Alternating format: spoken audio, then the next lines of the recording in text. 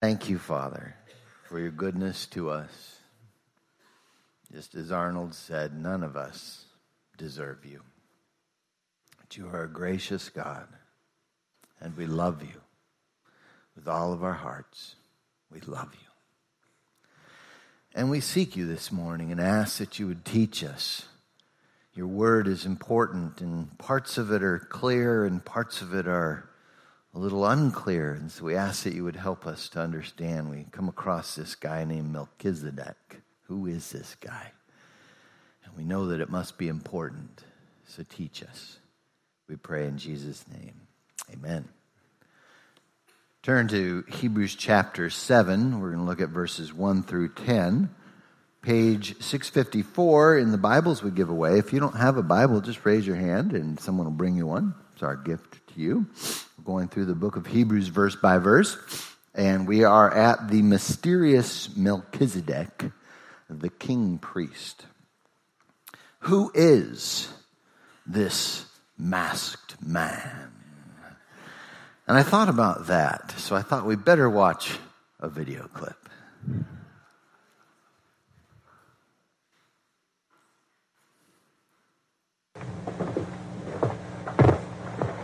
Here he is, Sheriff. Hello, Cavendish. Didn't think you'd catch him, partner.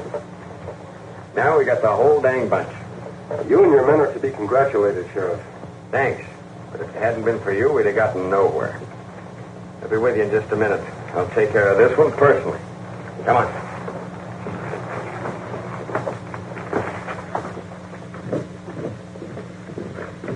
Easy, Silver. Now, Cavendish can't catch it, Kemosabe. You take off mask. I'm going to continue to wear the mask and keep my identity a secret. For how long? Our job has just begun. We have a lot of trails to follow. That good. Sheriff, before the lockup, do you mind telling me who the masked man is? Wouldn't mind at all, except that... Hey, where'd the masked man go? He and his Indian pal are going out to get the horses, Sheriff. Well, guess he isn't one to stick around for a party. Well, who is he? I don't rightly know his real name, but I've heard him called the Lone Ranger.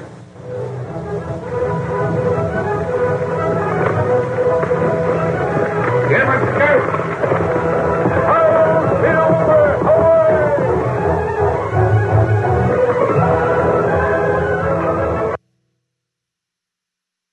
We may never know who that masked man is, but who is this guy that we're looking at today in the Bible? If I were to ask you who the most important figures in the Old Testament are, you might say Abraham or Moses probably, but you would probably never guess Melchizedek. Might not even be able to pronounce that. Who is this obscure figure who's only mentioned in Genesis chapter 14, verses 18 through 20, and Psalm 110? Who is this guy and why does it matter? Let's look at our passage in the book of Hebrews that explains the Old Testament passages. Chapter 7, verse 1. For this Melchizedek, king of Salem, priest of God Most High, met Abraham and blessed him as he returned from defeating the kings. And Abraham gave him a tenth of everything. First, his name means king of righteousness, then also king of Salem, meaning king of peace. Without father, mother, or genealogy, having neither beginning of days nor end of life, but resembling the Son of God, he remains a priest forever. Now consider how great this man was. Even Abraham, the patriarch, gave a tenth of the plunder to him. The sons of Levi, who received the priestly office, have a command according to the law to collect a tenth from the people, that is, from their brothers and sisters, though they have also descended from Abraham. But one without this lineage collected a tenth from Abraham and blessed the one who had the promises. Without a doubt, the inferior is blessed by the superior. In the one case, men who will die receive a tenth, but in the other case, Scripture testifies that he lives. And in a sense, Levi himself, who receives a tenth, has paid a tenth through Abraham, for he was still within his ancestor when Melchizedek met him. There, it's all clear, right? Melchizedek is referenced to prove Jesus has a superior priesthood to Aaron. The Levitical priesthood is very important to Judaism, so this is a tall task. But as we have seen throughout the book of Hebrews, Jesus is superior to everyone because he is God and he is the plan of God. So how does Melchizedek enter this question? Our author uses typology to prove his point. What is typology? In the Old Testament, there were real events that took place, but they were pictures of a greater meaning that takes place in the New Testament. So they were types, pictures. In the Old Testament, we have prophecies of the Messiah and predictions of what he would be like, but we also have these Old Testament pictures pointing to the ultimate reality in the New Testament. These Old Testament pictures, this one particularly of Melchizedek, is a type or picture of Jesus. And that's how we're supposed to understand that. Jesus, the ultimate king priest. So let's walk through this. We have in verses 1 through 3, apparently my clicker isn't working, but when I go like that, they'll know. Melchizedek was a king. We see here that he's Melchizedek, king of Salem. Melchizedek means king of righteousness. Melech is king, Zedekiah is righteousness, so king of righteousness. We see here in our passage that he is superior.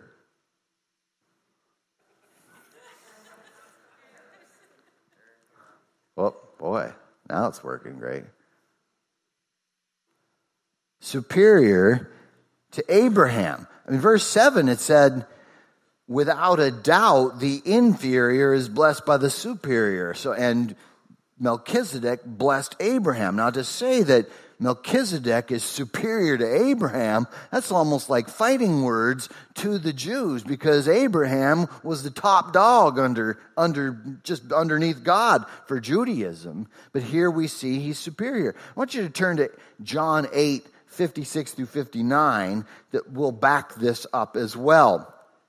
In John chapter 8, Jesus is having a discussion with the Pharisees. And they're talking about Abraham and so forth. And this is what Jesus says. John 8, verse 56.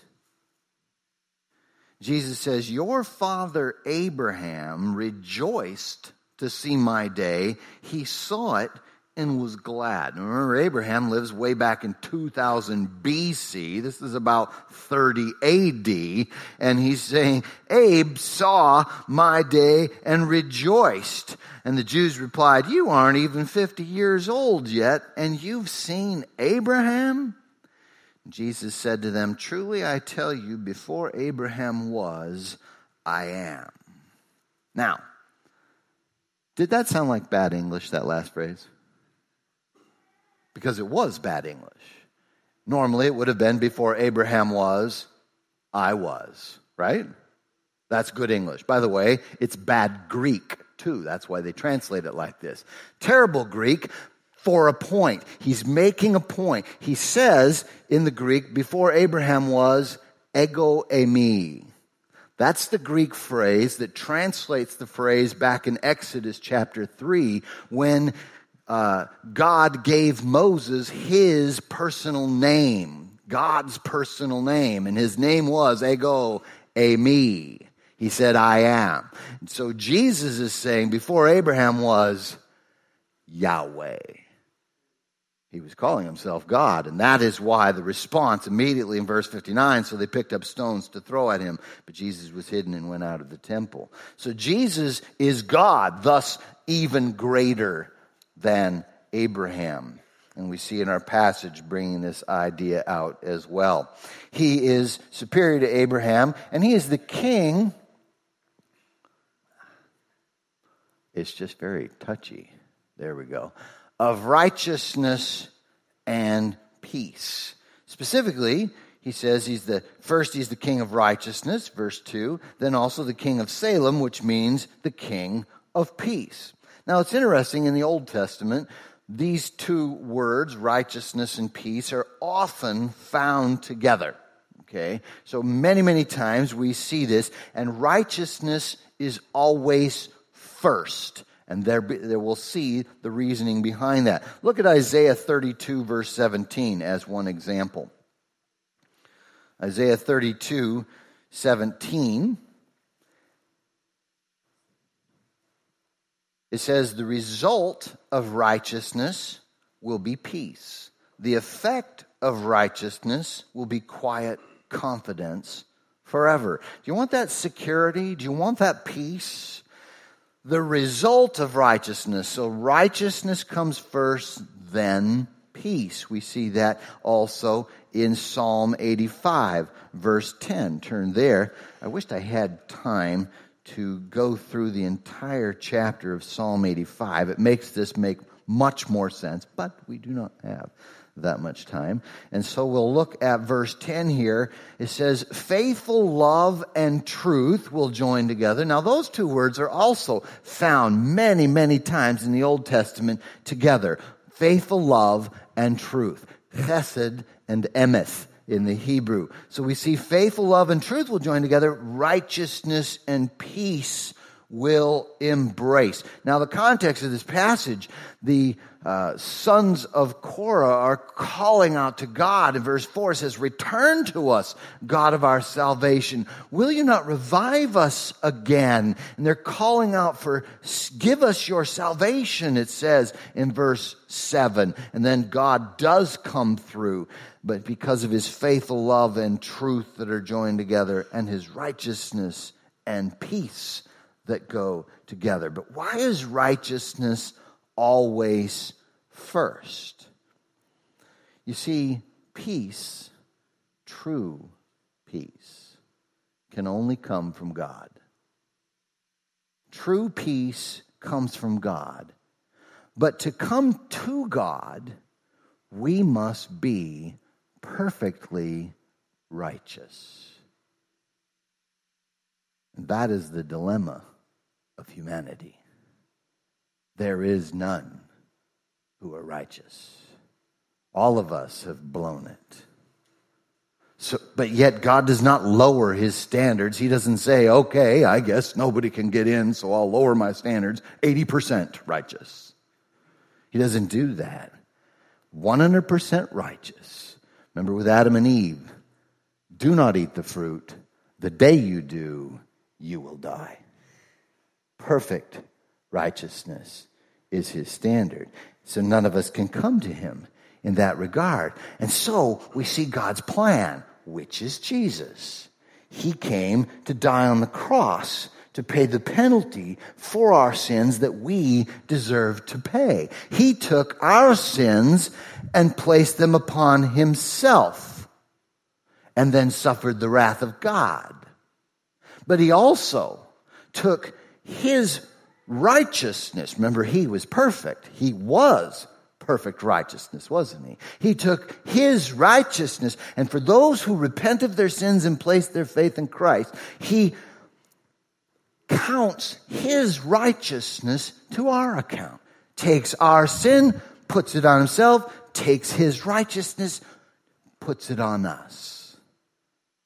And so when we come to God, if you have repented of your sins and placed your faith in Jesus Christ, outwardly expressing that in baptism. In fact, in Galatians 3:27, it says those who are baptized have been clothed in Christ. Okay? So if you're clothed in Christ, then you have his righteousness put to your account. It's kind of like, because when you put your trust in Christ, you are in Christ. Wonderful, incredible, intimate relationship with Christ. But it's as if you're almost like married, okay? His account becomes your account.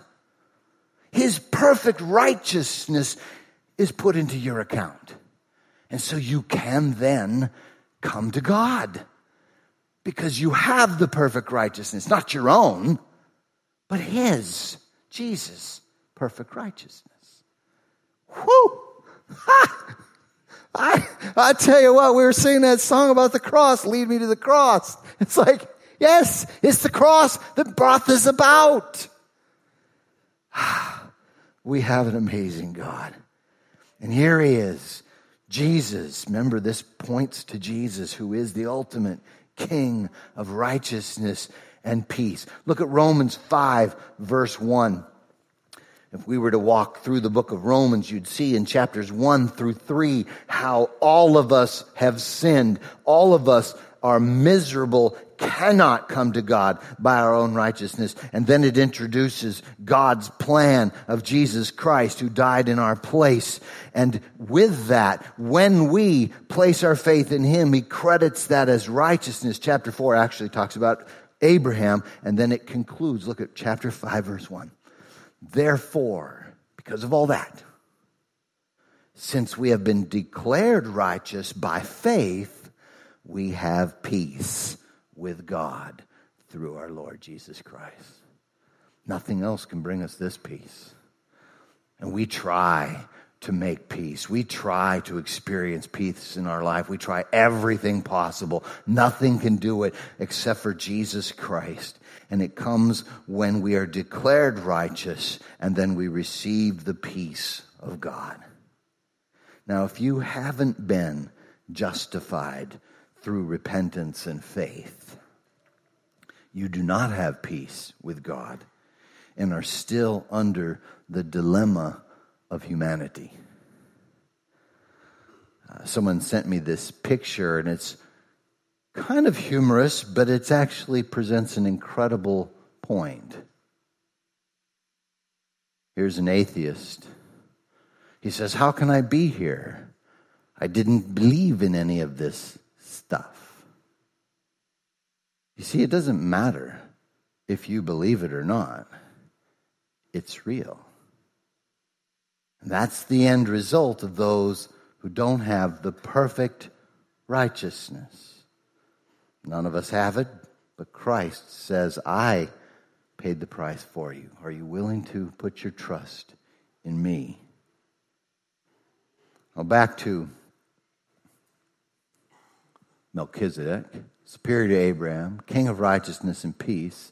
And then he goes on and says he has no genealogy without, verse 3, without father, mother, or genealogy. Now it's interesting with these Greek words, without father or mother, those are words found in the Greek in other places, and it's usually referred to orphans. Okay, no father or mother. Okay, that's it typically. But this one, no genealogy, there is no other Greek writing anywhere that has this word. The author made it up. Made the word up because there's no concept of not having a genealogy. Okay? And so he had to come up with the word genealogy with a ah at the beginning. Okay? So he makes up this word. No genealogy, having neither beginning of days nor end of life, but resembling the Son of God. He remains a priest forever. He has no genealogy. Now here's the question. Okay? And this is where the scholars disagree. And this is what Kevin really wanted me to say. How do we answer this, Larry? Okay? Two major possibilities. Either it's typology. Melchizedek really did have a mom and dad, but he just isn't mentioned. And so because it's not mentioned, the author of Hebrews sees that as a type of Jesus who really didn't have any genealogy. He was, he goes to eternity because he's always existed, okay? That's one idea. The other idea is that Melchizedek actually wasn't a real human being. He was Jesus himself in a pre-incarnate form. That Jesus himself appeared way back with Abraham and didn't have a genealogy and so forth. And so the scholars disagree. Is this a theophany, meaning Jesus appeared way back then in a temporary pre-incarnate form? Or is this just a type? And I don't know. Okay. Kevin, is that okay? There we go. All right. It's one of those two. But what is it pointing to? That is what's most important. That Jesus is eternal, okay? In fact, we have a clue to this in one of the prophecies of Messiah. Look at Micah chapter 5, verse 2, okay? In Micah 5:2, this is the famous prophecy that Messiah would be born in Bethlehem. We got to go to Bethlehem on our trip. It's actually my least favorite part of the trip, but Bethlehem is just a dirty city. It just didn't do much for me. And then the place where they claimed Jesus dropped, it didn't happen there. Anyway, Micah. Can you tell I wasn't impressed? Okay. Micah chapter 5, verse 2. We do know it was somewhere in Bethlehem. It says, Bethlehem Ephrathah, you are small among the clans of Judah. One will come from you to be ruler over Israel for me. His origin is from antiquity, from ancient times. Now, this is an interesting prediction here because he says Messiah is going to come from Bethlehem, but his origins are from ancient times, meaning somehow he existed long before this point. Okay, when Jesus was born in Bethlehem, he existed long before that. But what's fascinating about the Hebrew is this says in Hebrew, his origin is from antiquity, from ancient times. That ancient times is olam in the Hebrew and quite often means eternity.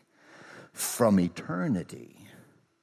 So meaning Messiah has existed forever because he is God.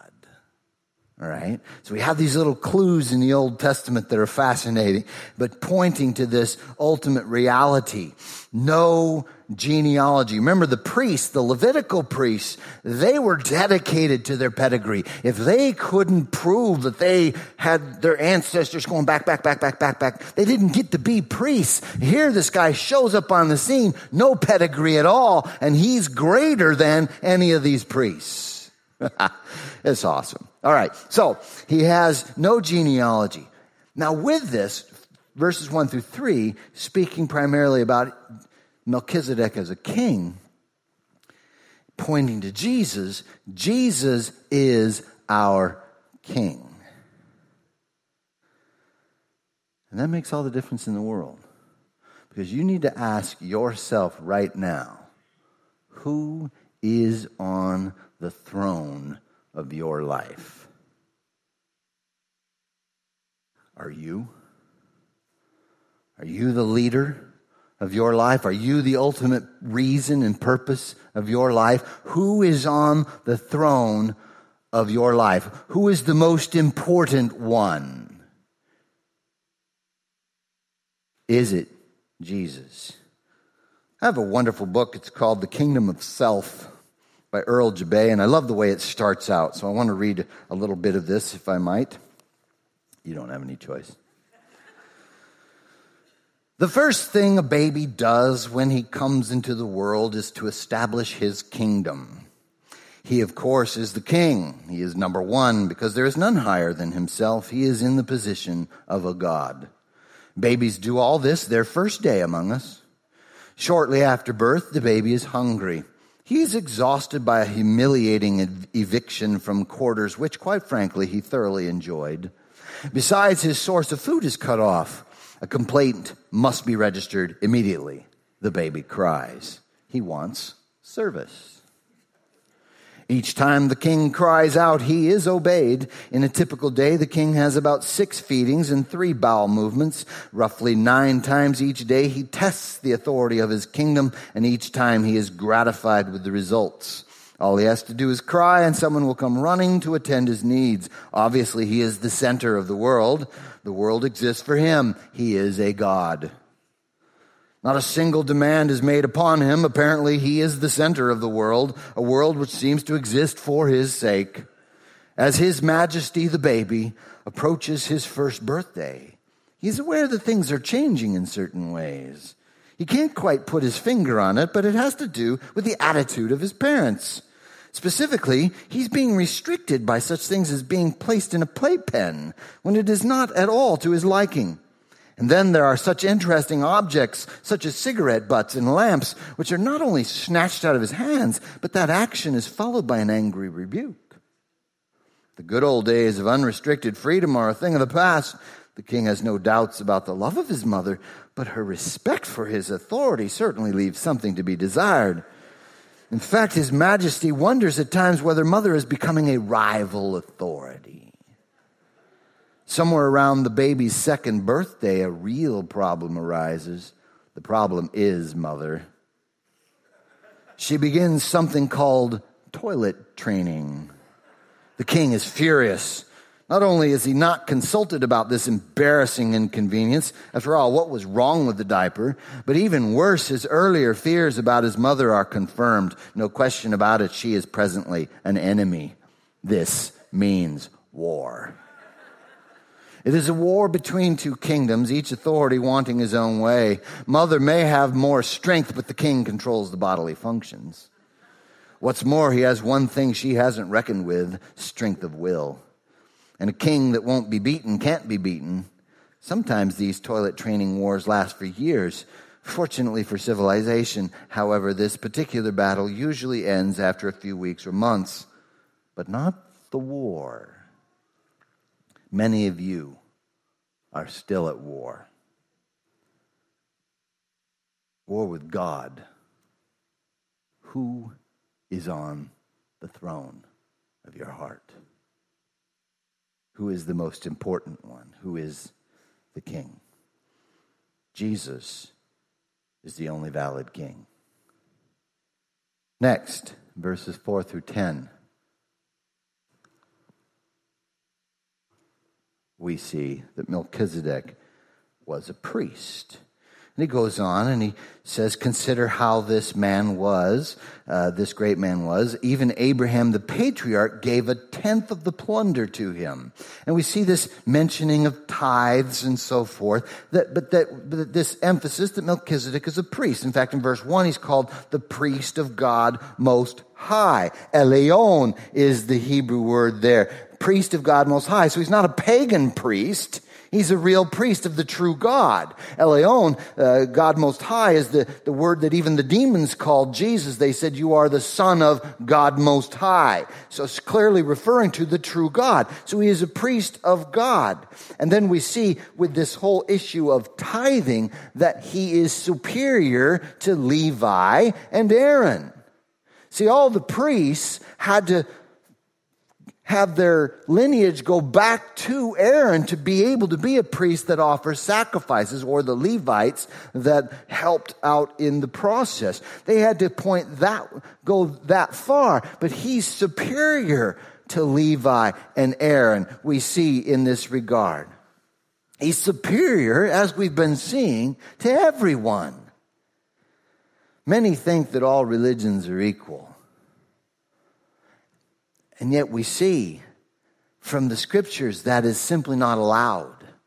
Jesus is superior to all religions, even the Jewish religion here, superior to Levi and Aaron.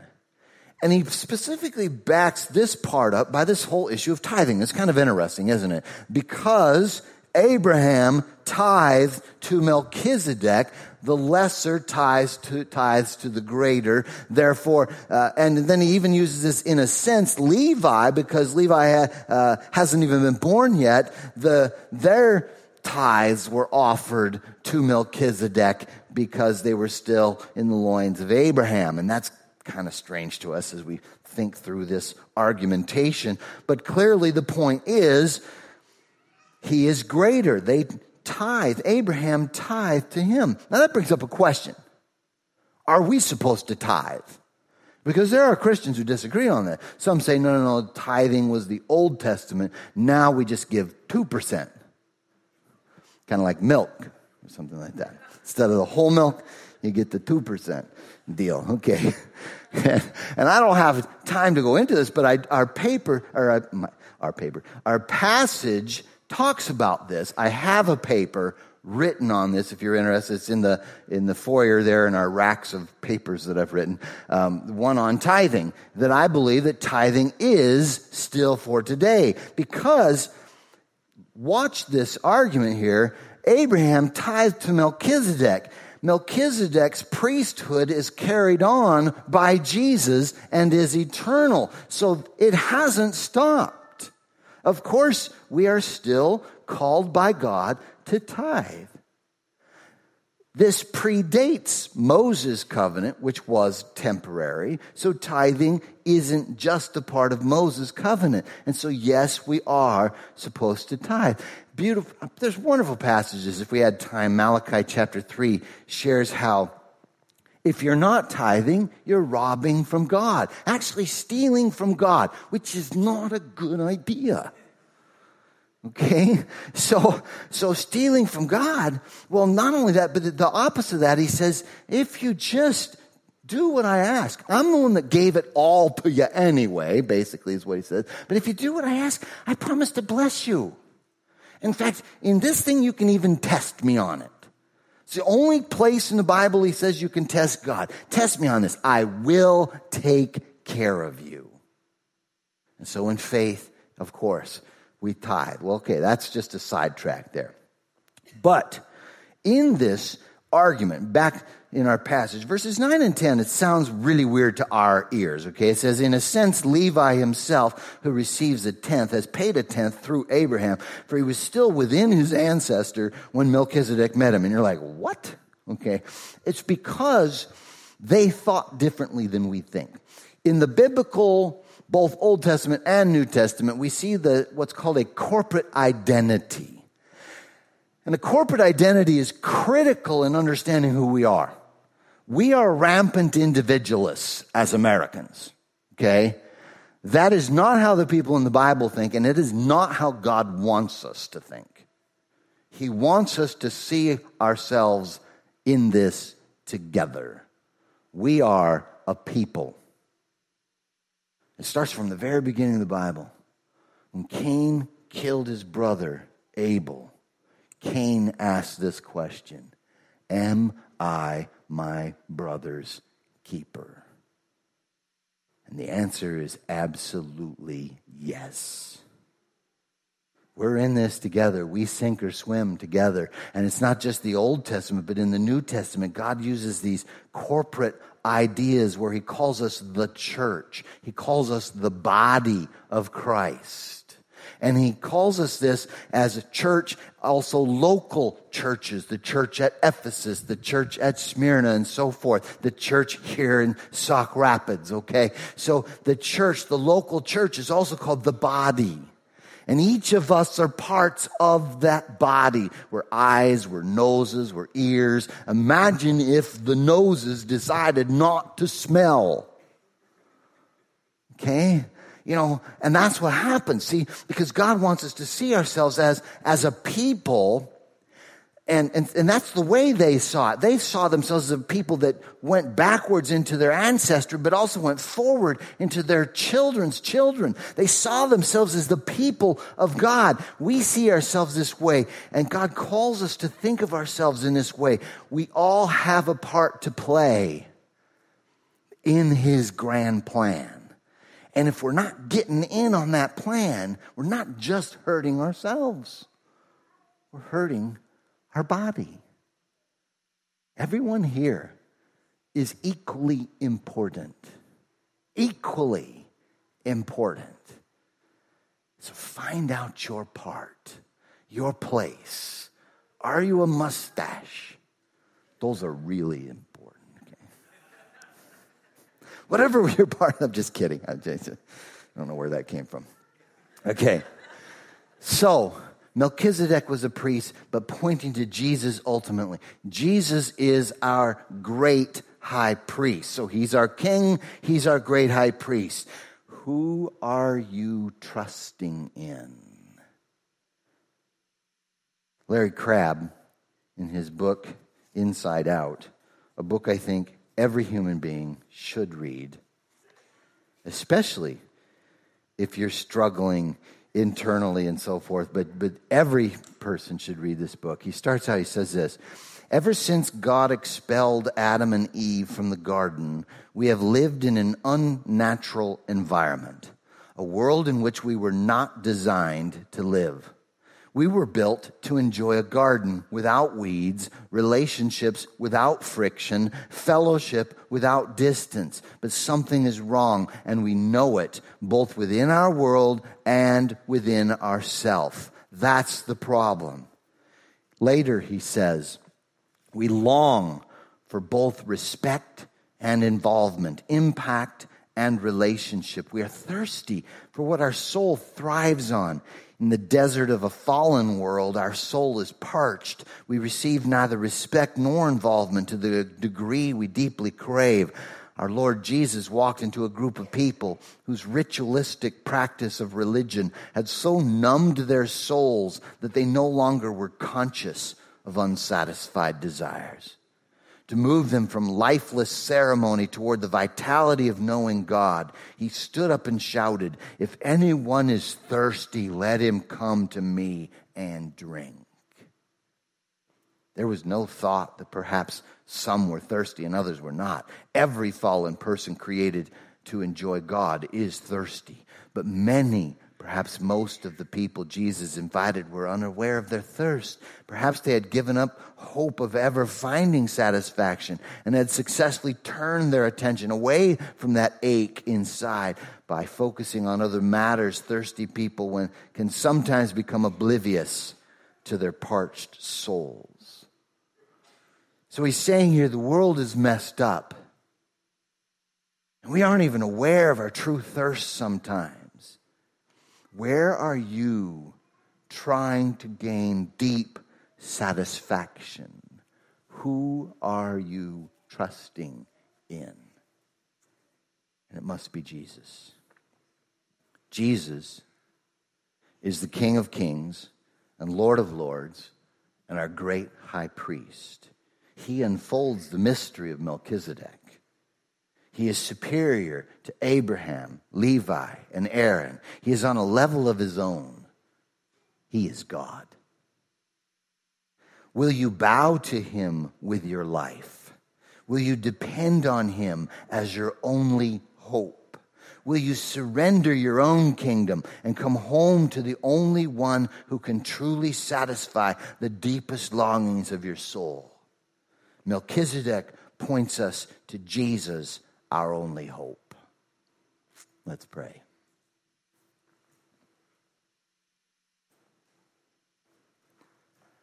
And Father, we confess our sin, that we often climb upon the throne.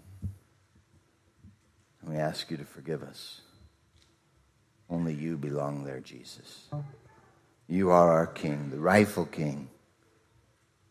We trust in you. And you are our priest who has offered the sacrifice to bring us forgiveness so that we can enter into the very presence of God and have fellowship with you. Thank you.